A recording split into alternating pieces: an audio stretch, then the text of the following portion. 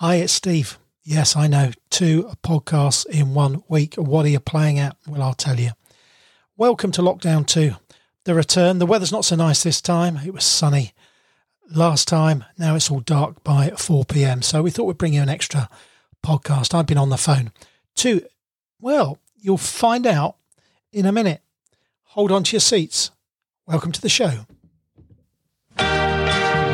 Welcome to the podcast where we talk to guests about moments in their lives they'll never forget.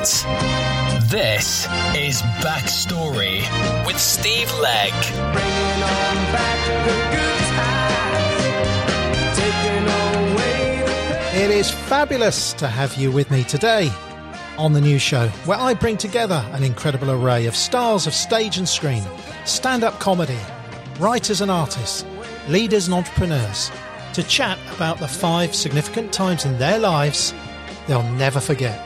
It's great to have you with us. This is Lieutenant Columbo, and you're listening to Steve Legg's Backstory Podcast. The most fun you can have without a cigar and a trench coat. All right, I think I bothered you enough today. I'll let you go ahead and listen. Oh, one more thing. Enjoy the show. Thanks for joining me on today's show. It's a short one, but it's a blinking belter, as I have with me my special guest today, Jenson Button, MBE, a British racing driver and Formula One world champion, no less. Thanks so much, Jenson. Today has been arranged by our mutual friends Duke and Dexter Shoes. Before we kick off with the show, Jenson, speak to us in particular about your collaboration with these guys.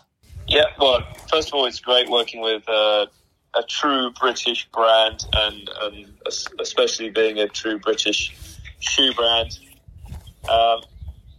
It's always fun doing collaborations because people have great ideas from 2 different walks of life, bringing those ideas together and producing something that's fun and hopefully something that people love and want to wear for every occasion. This is the Backstory Podcast with Steve Legg and friends. Jenson, so the show's all about memories. What's your proudest professional accomplishment so far? Well, winning the World Championship, that was always the dream as a kid. But the ones that really stand out are,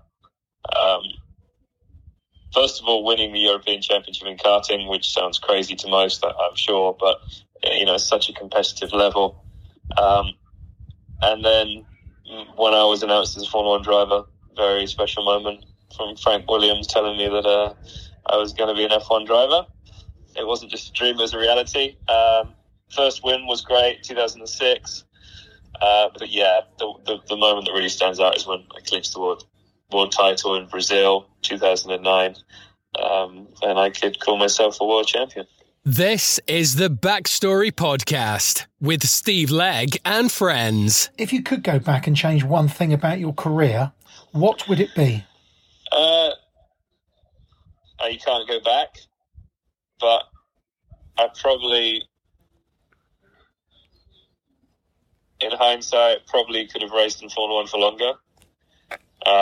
Luckily, my friends all told me when I wanted to retire in 2014 that I should continue for another year or 2, or for another year, and think about it. And I did that for 3 years, and then decided to retire at the end of 2016, which was the right time to retire because my mind wasn't in it. But I think having time out of the sport for a year would have been a good thing, and then going back and just seeing how I fared, and probably should have given it a go because I had opportunities, but I didn't act on them. You're listening to the Backstory Podcast with Steve Legg and friends. Sit back, relax, and enjoy the memories. What do you still hope to achieve that you haven't yet? Winning Le Mans. That was easy. Probably the fastest answer and the shortest one we've ever had. Outside your family, who's been your biggest influence? In terms of driving, it would be Alain Prost. I met Alan for the first time in 1999. I can't believe that's 21 years ago. He gave me the opportunity to have a proper test in a Formula One car, because previously to that I had driven a McLaren as part of an award, but it was 15 laps around the national circuit at Silverstone, whereas he gave me the opportunity to drive a Formula One car, and he was my hero at the time.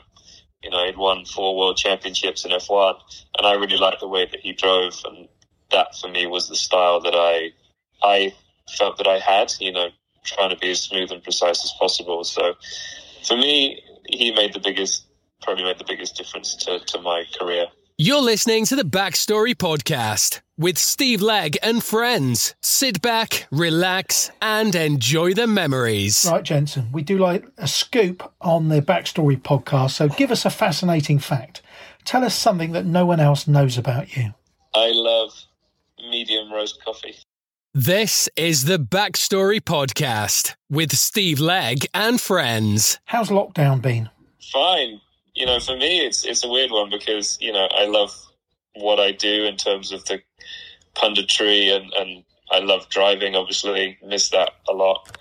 But I'm getting to spend so much time at home with the family. Obviously, my little guy is only 10 months old, so spending time with him at this age is pretty awesome. Seeing him change, see him learn new skills, and see him drag himself around the house and play with the dogs. So, yeah, there are always negatives to every situation, and there's a lot with the pandemic, but there are positives that you have to try and take from it, and those are my positives.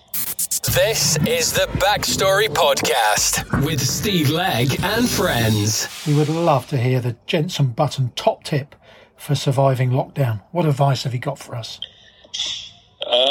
Top tip for surviving lockdown: you just say yes to everything, and you also need a bit of alone time now and again. For me, that's my simulator. I built a simulator. Took me a week to build. I bought every single part. I didn't get anything free. Paid for everything.